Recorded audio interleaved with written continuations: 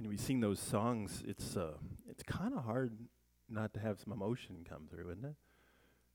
You know, I don't think you're supposed to necessarily squelch that. That was not my point, but it's keep that in your mind as you think about as we go through Scripture. Here we are in 9th chapter, Mark, starting in verse 14.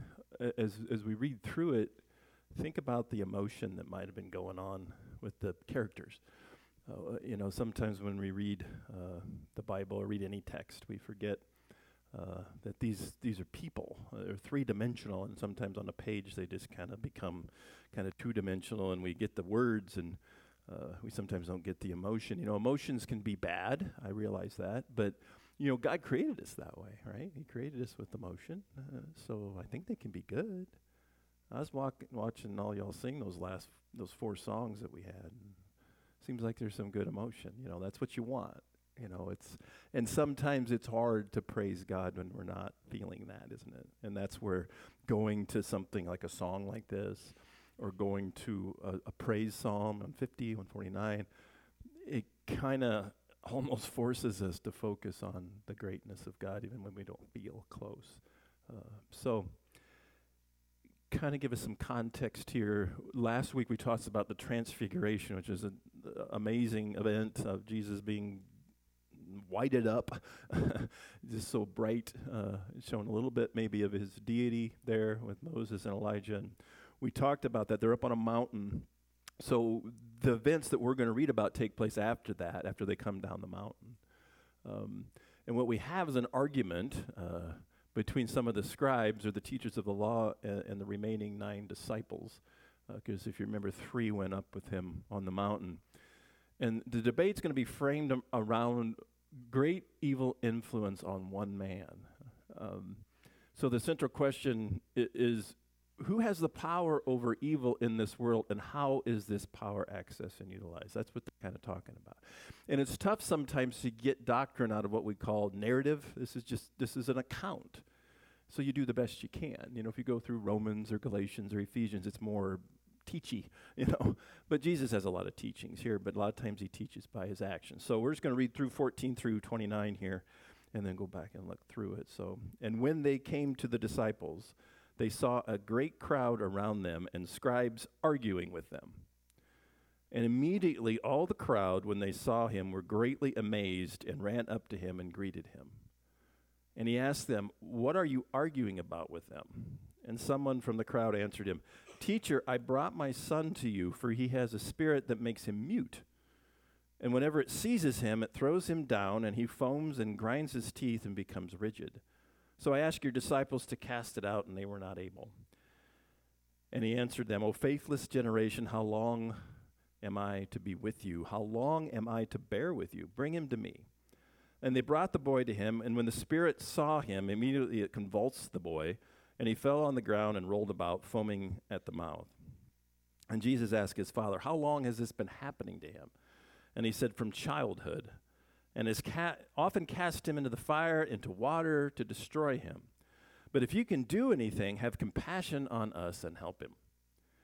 And Jesus said to him, "If you can, all things are possible for one who believes."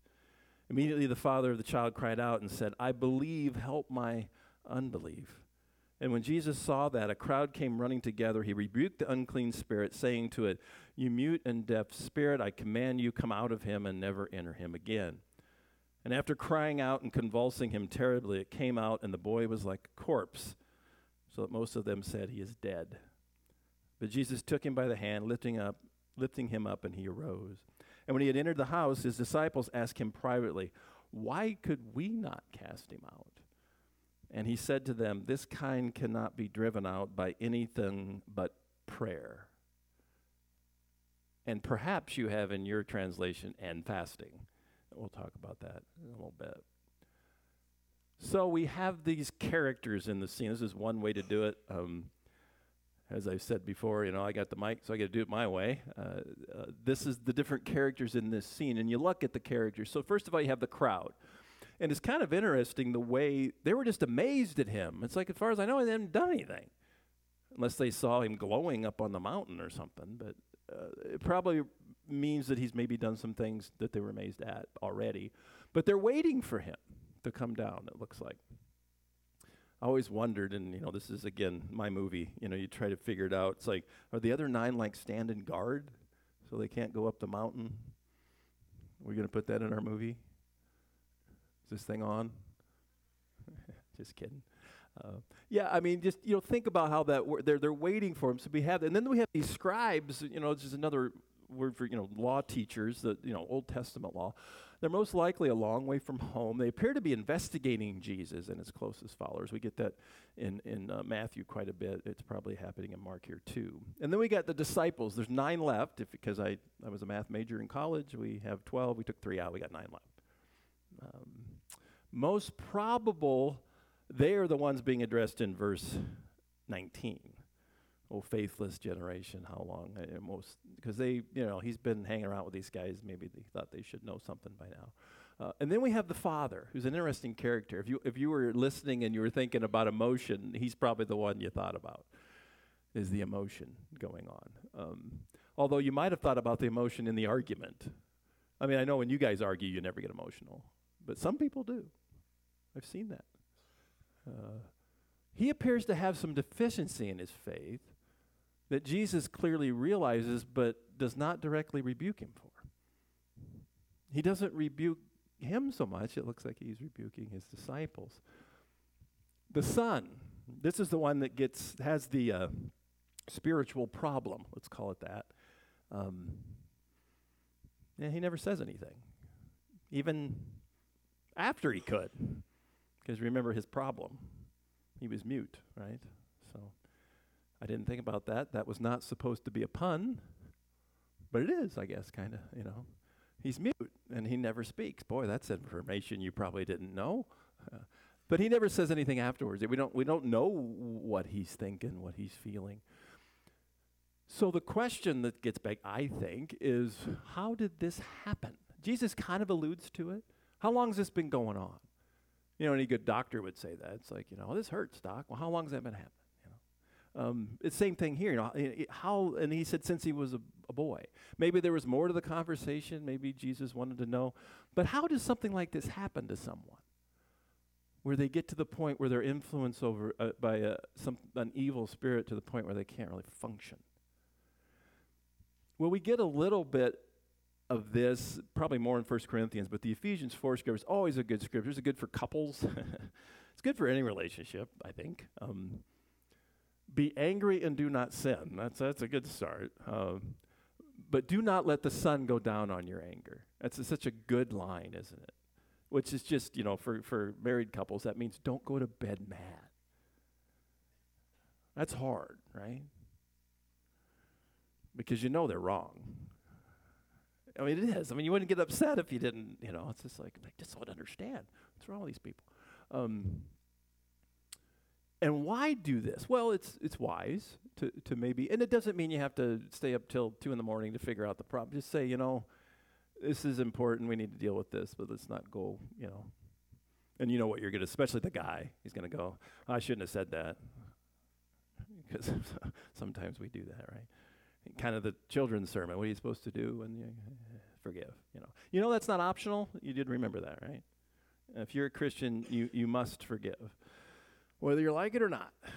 And I guess I would pray that you would start liking it, and you won't have to worry about that. But this is the key, verse 27, and give no opportunity to the devil.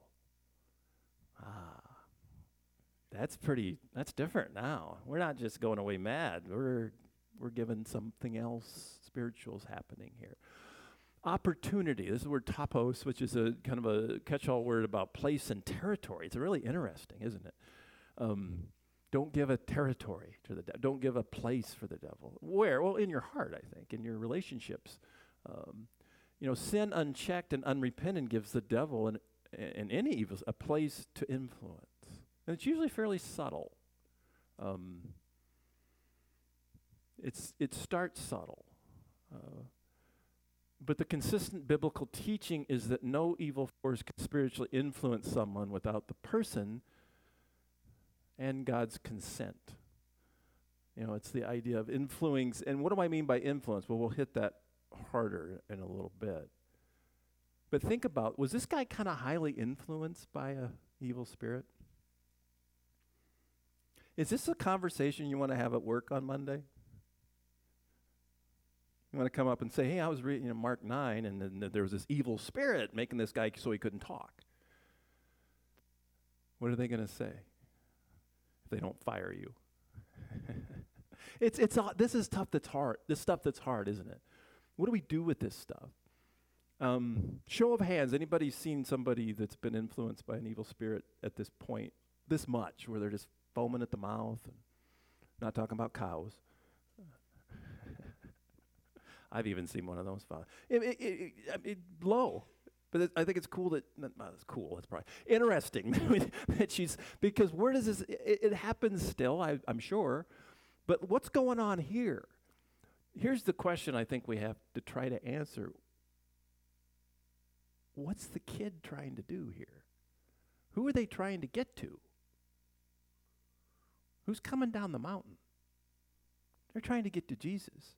If you're an evil spirit, would that be something you'd want to have happen? What's going to happen if there's an encounter between God and an evil spirit? Who's going to win? Yeah, that's not hard.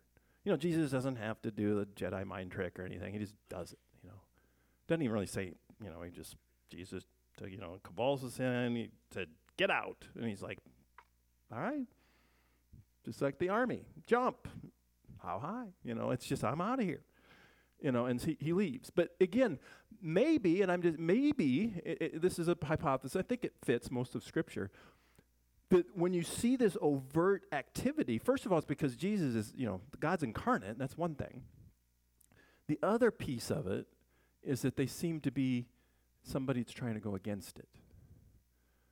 Could you let's think of somebody, and it's very tough to do this in a sermon because you never know where it might go, but think of somebody in the New Testament who was definitely influenced by, we'll even go with Satan, not just an evil spirit. Anybody come to mind? Judas. We're told that Satan entered him. And of course, after that, he started foaming at the mouth and could not talk.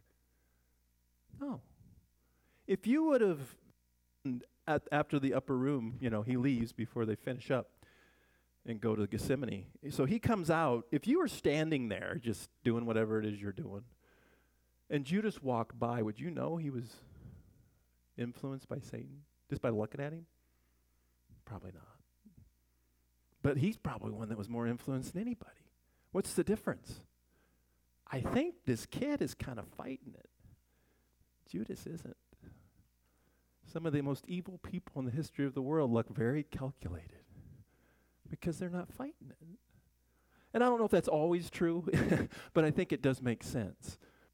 We have other times. We had one where the guy's trying to get into the synagogue. Where's he trying to go?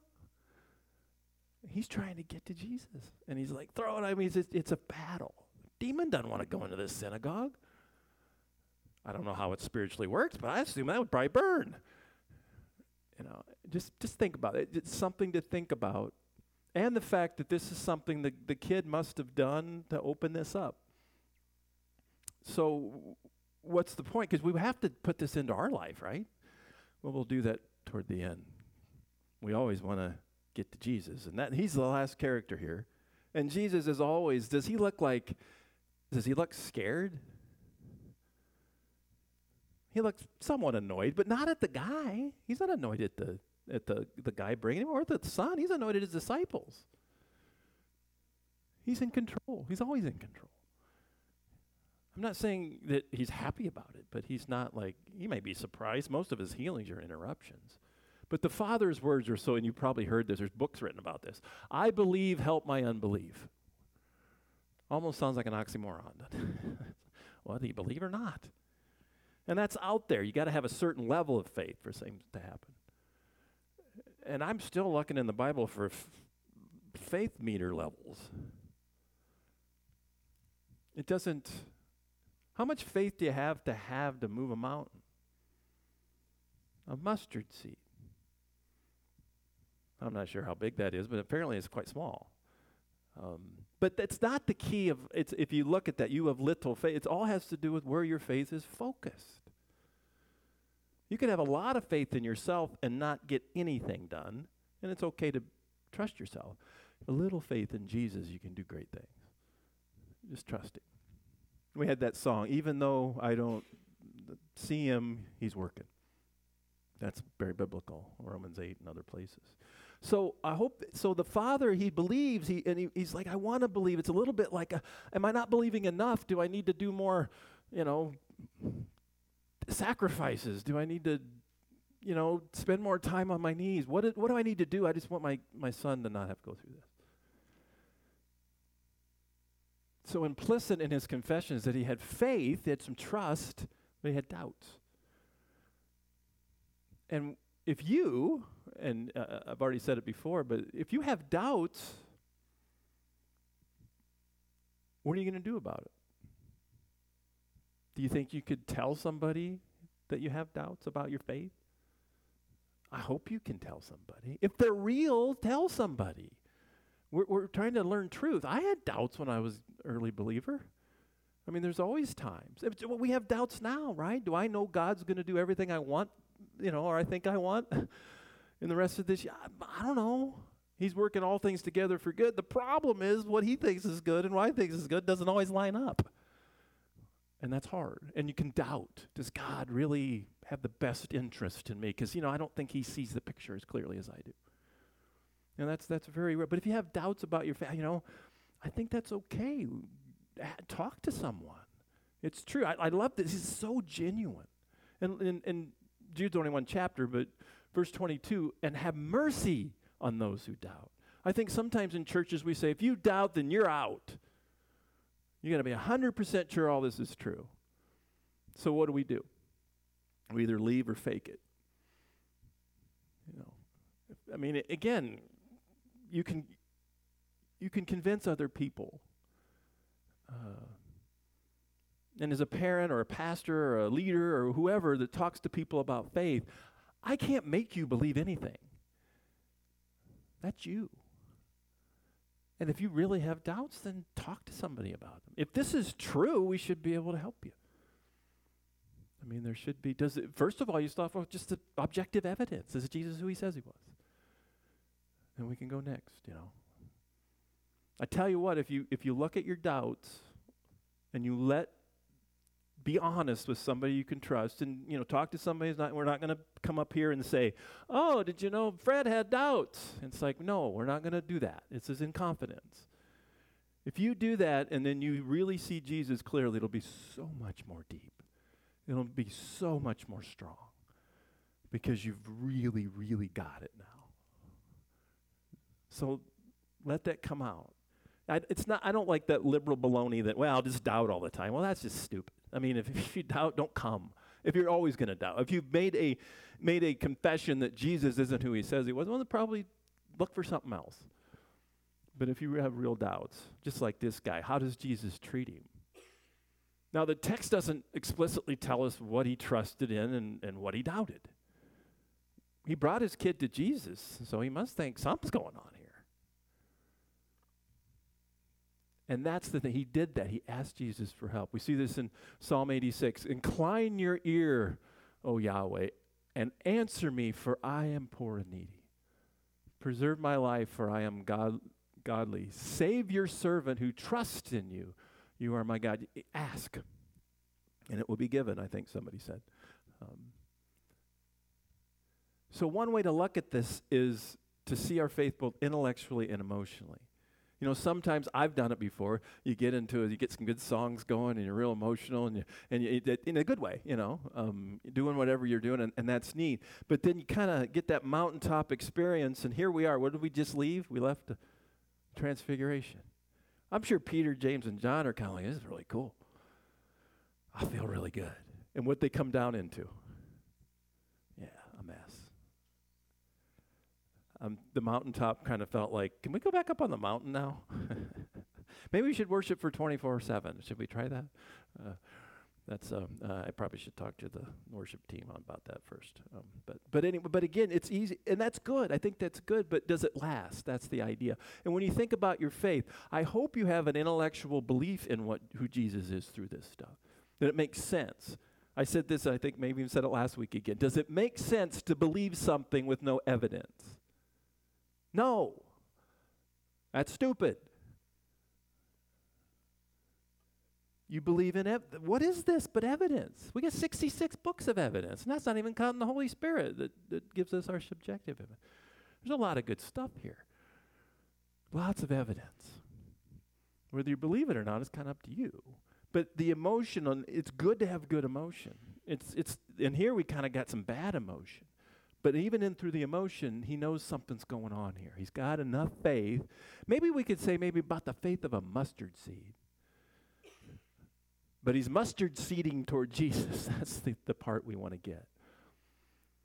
And this is the key. We often know what God can do.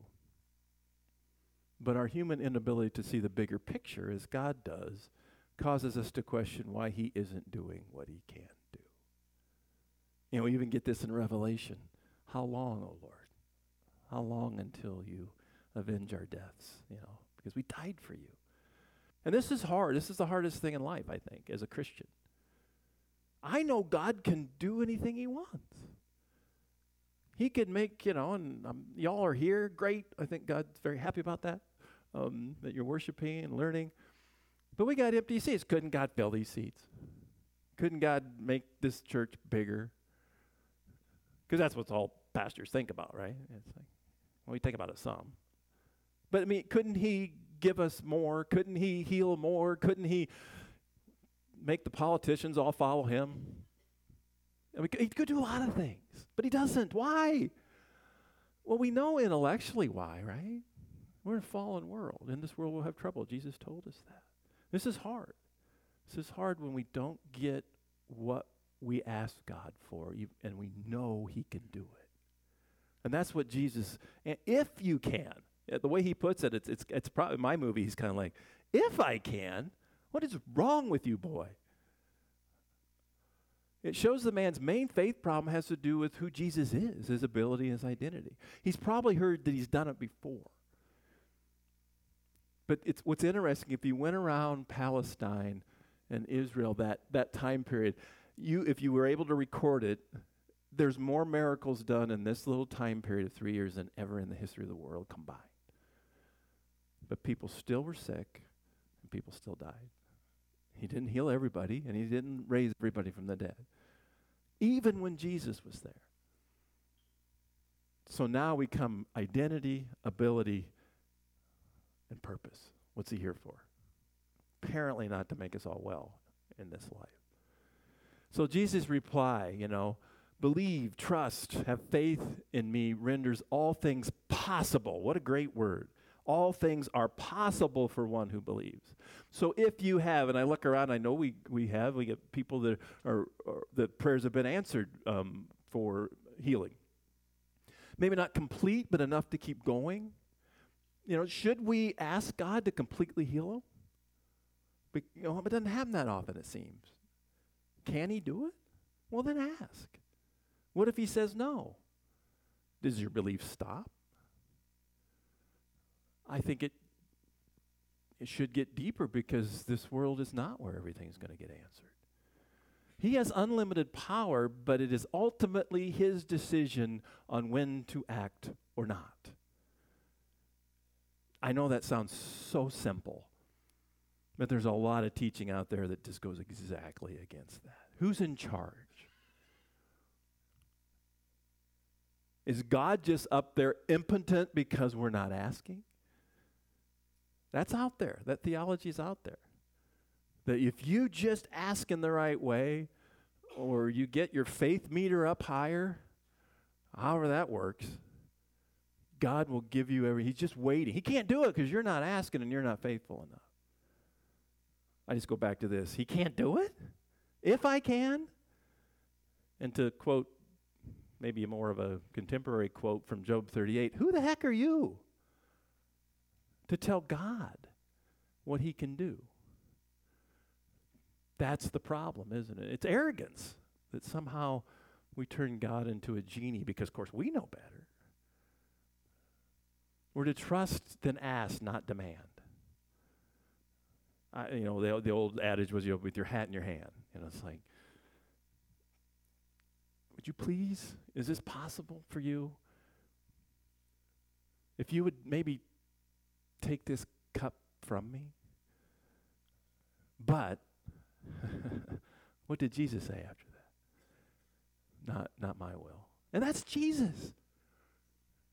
You think you got more kudos with the Father than him? What do we pray? Your kingdom come. Great.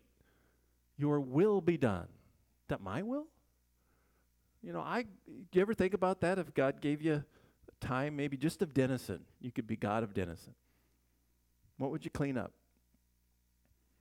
Not that I'm advocating to watch all these movies, but watch Bruce Almighty and see how that went. It's not, unless you are omnipresent, omnipotent, and omniscient, probably not good. And we just had this earlier in last week. And a cloud overshadowed them, and a voice came out of the cloud. This is my beloved son. Tell him what to do. Is that what that says? Use him as a genie. Turn him into a bellhop. Ding! Help me out, God. I don't think you see it. Listen to him. Who's in charge? Deliverance from evil, which includes influence from evil spirits, is a promise to all who follow Jesus. Now this is, I don't know if you had another benefit. If you follow Jesus, you have the Spirit in us. In 1 John it says, but you belong to God, my dear children. You have already won a victory over those who have not, because the Spirit who lives in you is greater than the spirit who lives in the world. Doesn't mean we can't get tempted. Jesus got tempted, but we can overcome the temptation because of the Spirit within us. It's the same thing. Think about it. What happens when Jesus says, demon, go? Not a negotiation. So what happens when the Spirit says, demon, go? Same God, same power. So why could the 9 not do it? Well, the text doesn't explicitly give us the details, but Jesus' answer seems to imply that they must remember the power over evil always comes through God, because this comes out only by prayer. And be careful with this. Don't be thinking that some sort of incantation prayer. This is conversation with God. Probably within this, there's probably some repentance from this guy too. That's usually it. Think about it. This is just kind of intellectual, but if you think about it, if somebody is oppressed by evil in some ways, if you can get the Holy Spirit in there, you take care of the problem. In fact, I think that's the answer to all our problems, including Washington, D.C., or the Ukraine or Russia. Get more people to follow Jesus. That doesn't mean we don't do other things too. I'm not saying, but that would be nice. What if the people who are in power in our land all followed him really? It might be different. Would it be perfect? No. But it would be faithful, which would be kind of nice. Matthew 7, I'll let you look at that. Matthew 7 is in the Sermon on the Mount where he says, I will give you what you need. I won't give you, a stone when you need bread. But the problem sometimes, and this is very hard, and I'm looking out here, we got people that have dealt with this, I've dealt with it. You pray for something and you think, this gotta be bread. This gotta be what God wants, doesn't it? But yet in God's big picture, it's like, if I gave you that, it's not gonna fit into the ultimate plan that you don't even see yet. That takes trust. That takes a lot of trust. So God will always give to a person that which honors God that he has promised to give. And that's one of the things I was talking about. That's one promise. If you ask for forgiveness, he'll always forgive you. That's why we're supposed to do it. We're supposed to be Christ-like. Again, at the end of the prayer, and don't lead us into temptation, but rescue us from the evil. That's the other one, protection. Always get the protection. Sincere prayers for deliverance from evil are always answered. And here's a key, and we'll kind of end with this in summary as we outline this. In John 17, it's called the high priestly prayer. It's the end of the upper room discourse. They're probably in Gethsemane by then. I'm not asking you, Father, to take these 12 out of the world, or at that point 11, but to keep them safe from the evil one. So what does it mean to be safe from the evil one? This is key. Because I read this and I think, well, if I'm safe from the evil one, then my car's not going to get in an accident. I'm not going to get sick. I'm not going to have any problem. Well, I don't think that's what it means. Did any of the disciples ever have any problems after this? I mean, none of them went to jail or anything, right? Did any of them get killed? As far as we know, all but John. And he got exiled. So that must not be me. He must not be talking about safe from the evil one as physical safety all the time. The deliverance from evil does not mean that the circumstances and suffering from evil will be removed always. The promise is that evil forces, human and angelic, will not have influence over the soul of a follower of Christ that humbly accepts and relies on the power. That's pretty cool. And we get this from James so clearly. Be humble. Humble yourselves before God. Maybe next week I'll wear my shirt. It says, I'm humble. Then I can wear jeans. But we forget this first one. We say we resist the devil because he's going to look at us and say, oh, that dude's dressed in a suit and he's got a deal, he's got a microphone and he's a Bible guy. It's like, I'm running. No. So humble yourselves before God. Realize that the power does not come with you. It comes from him. Then resist the devil and he will flee from you. Wow, that's cool. What a promise. Come close to God and God will come close to you. That's pretty cool. With the Spirit, the serpent gets away and the dove comes in. It's just kind of a cool way. So who has power over evil in this world? God does, Father and Spirit. We already kind of knew that, but then as we read the text, it clearly shows that so is the Son.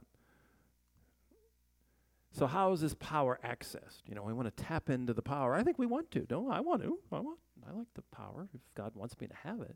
It's through the Holy Spirit, who believers get. That's the seal, the promise that we get.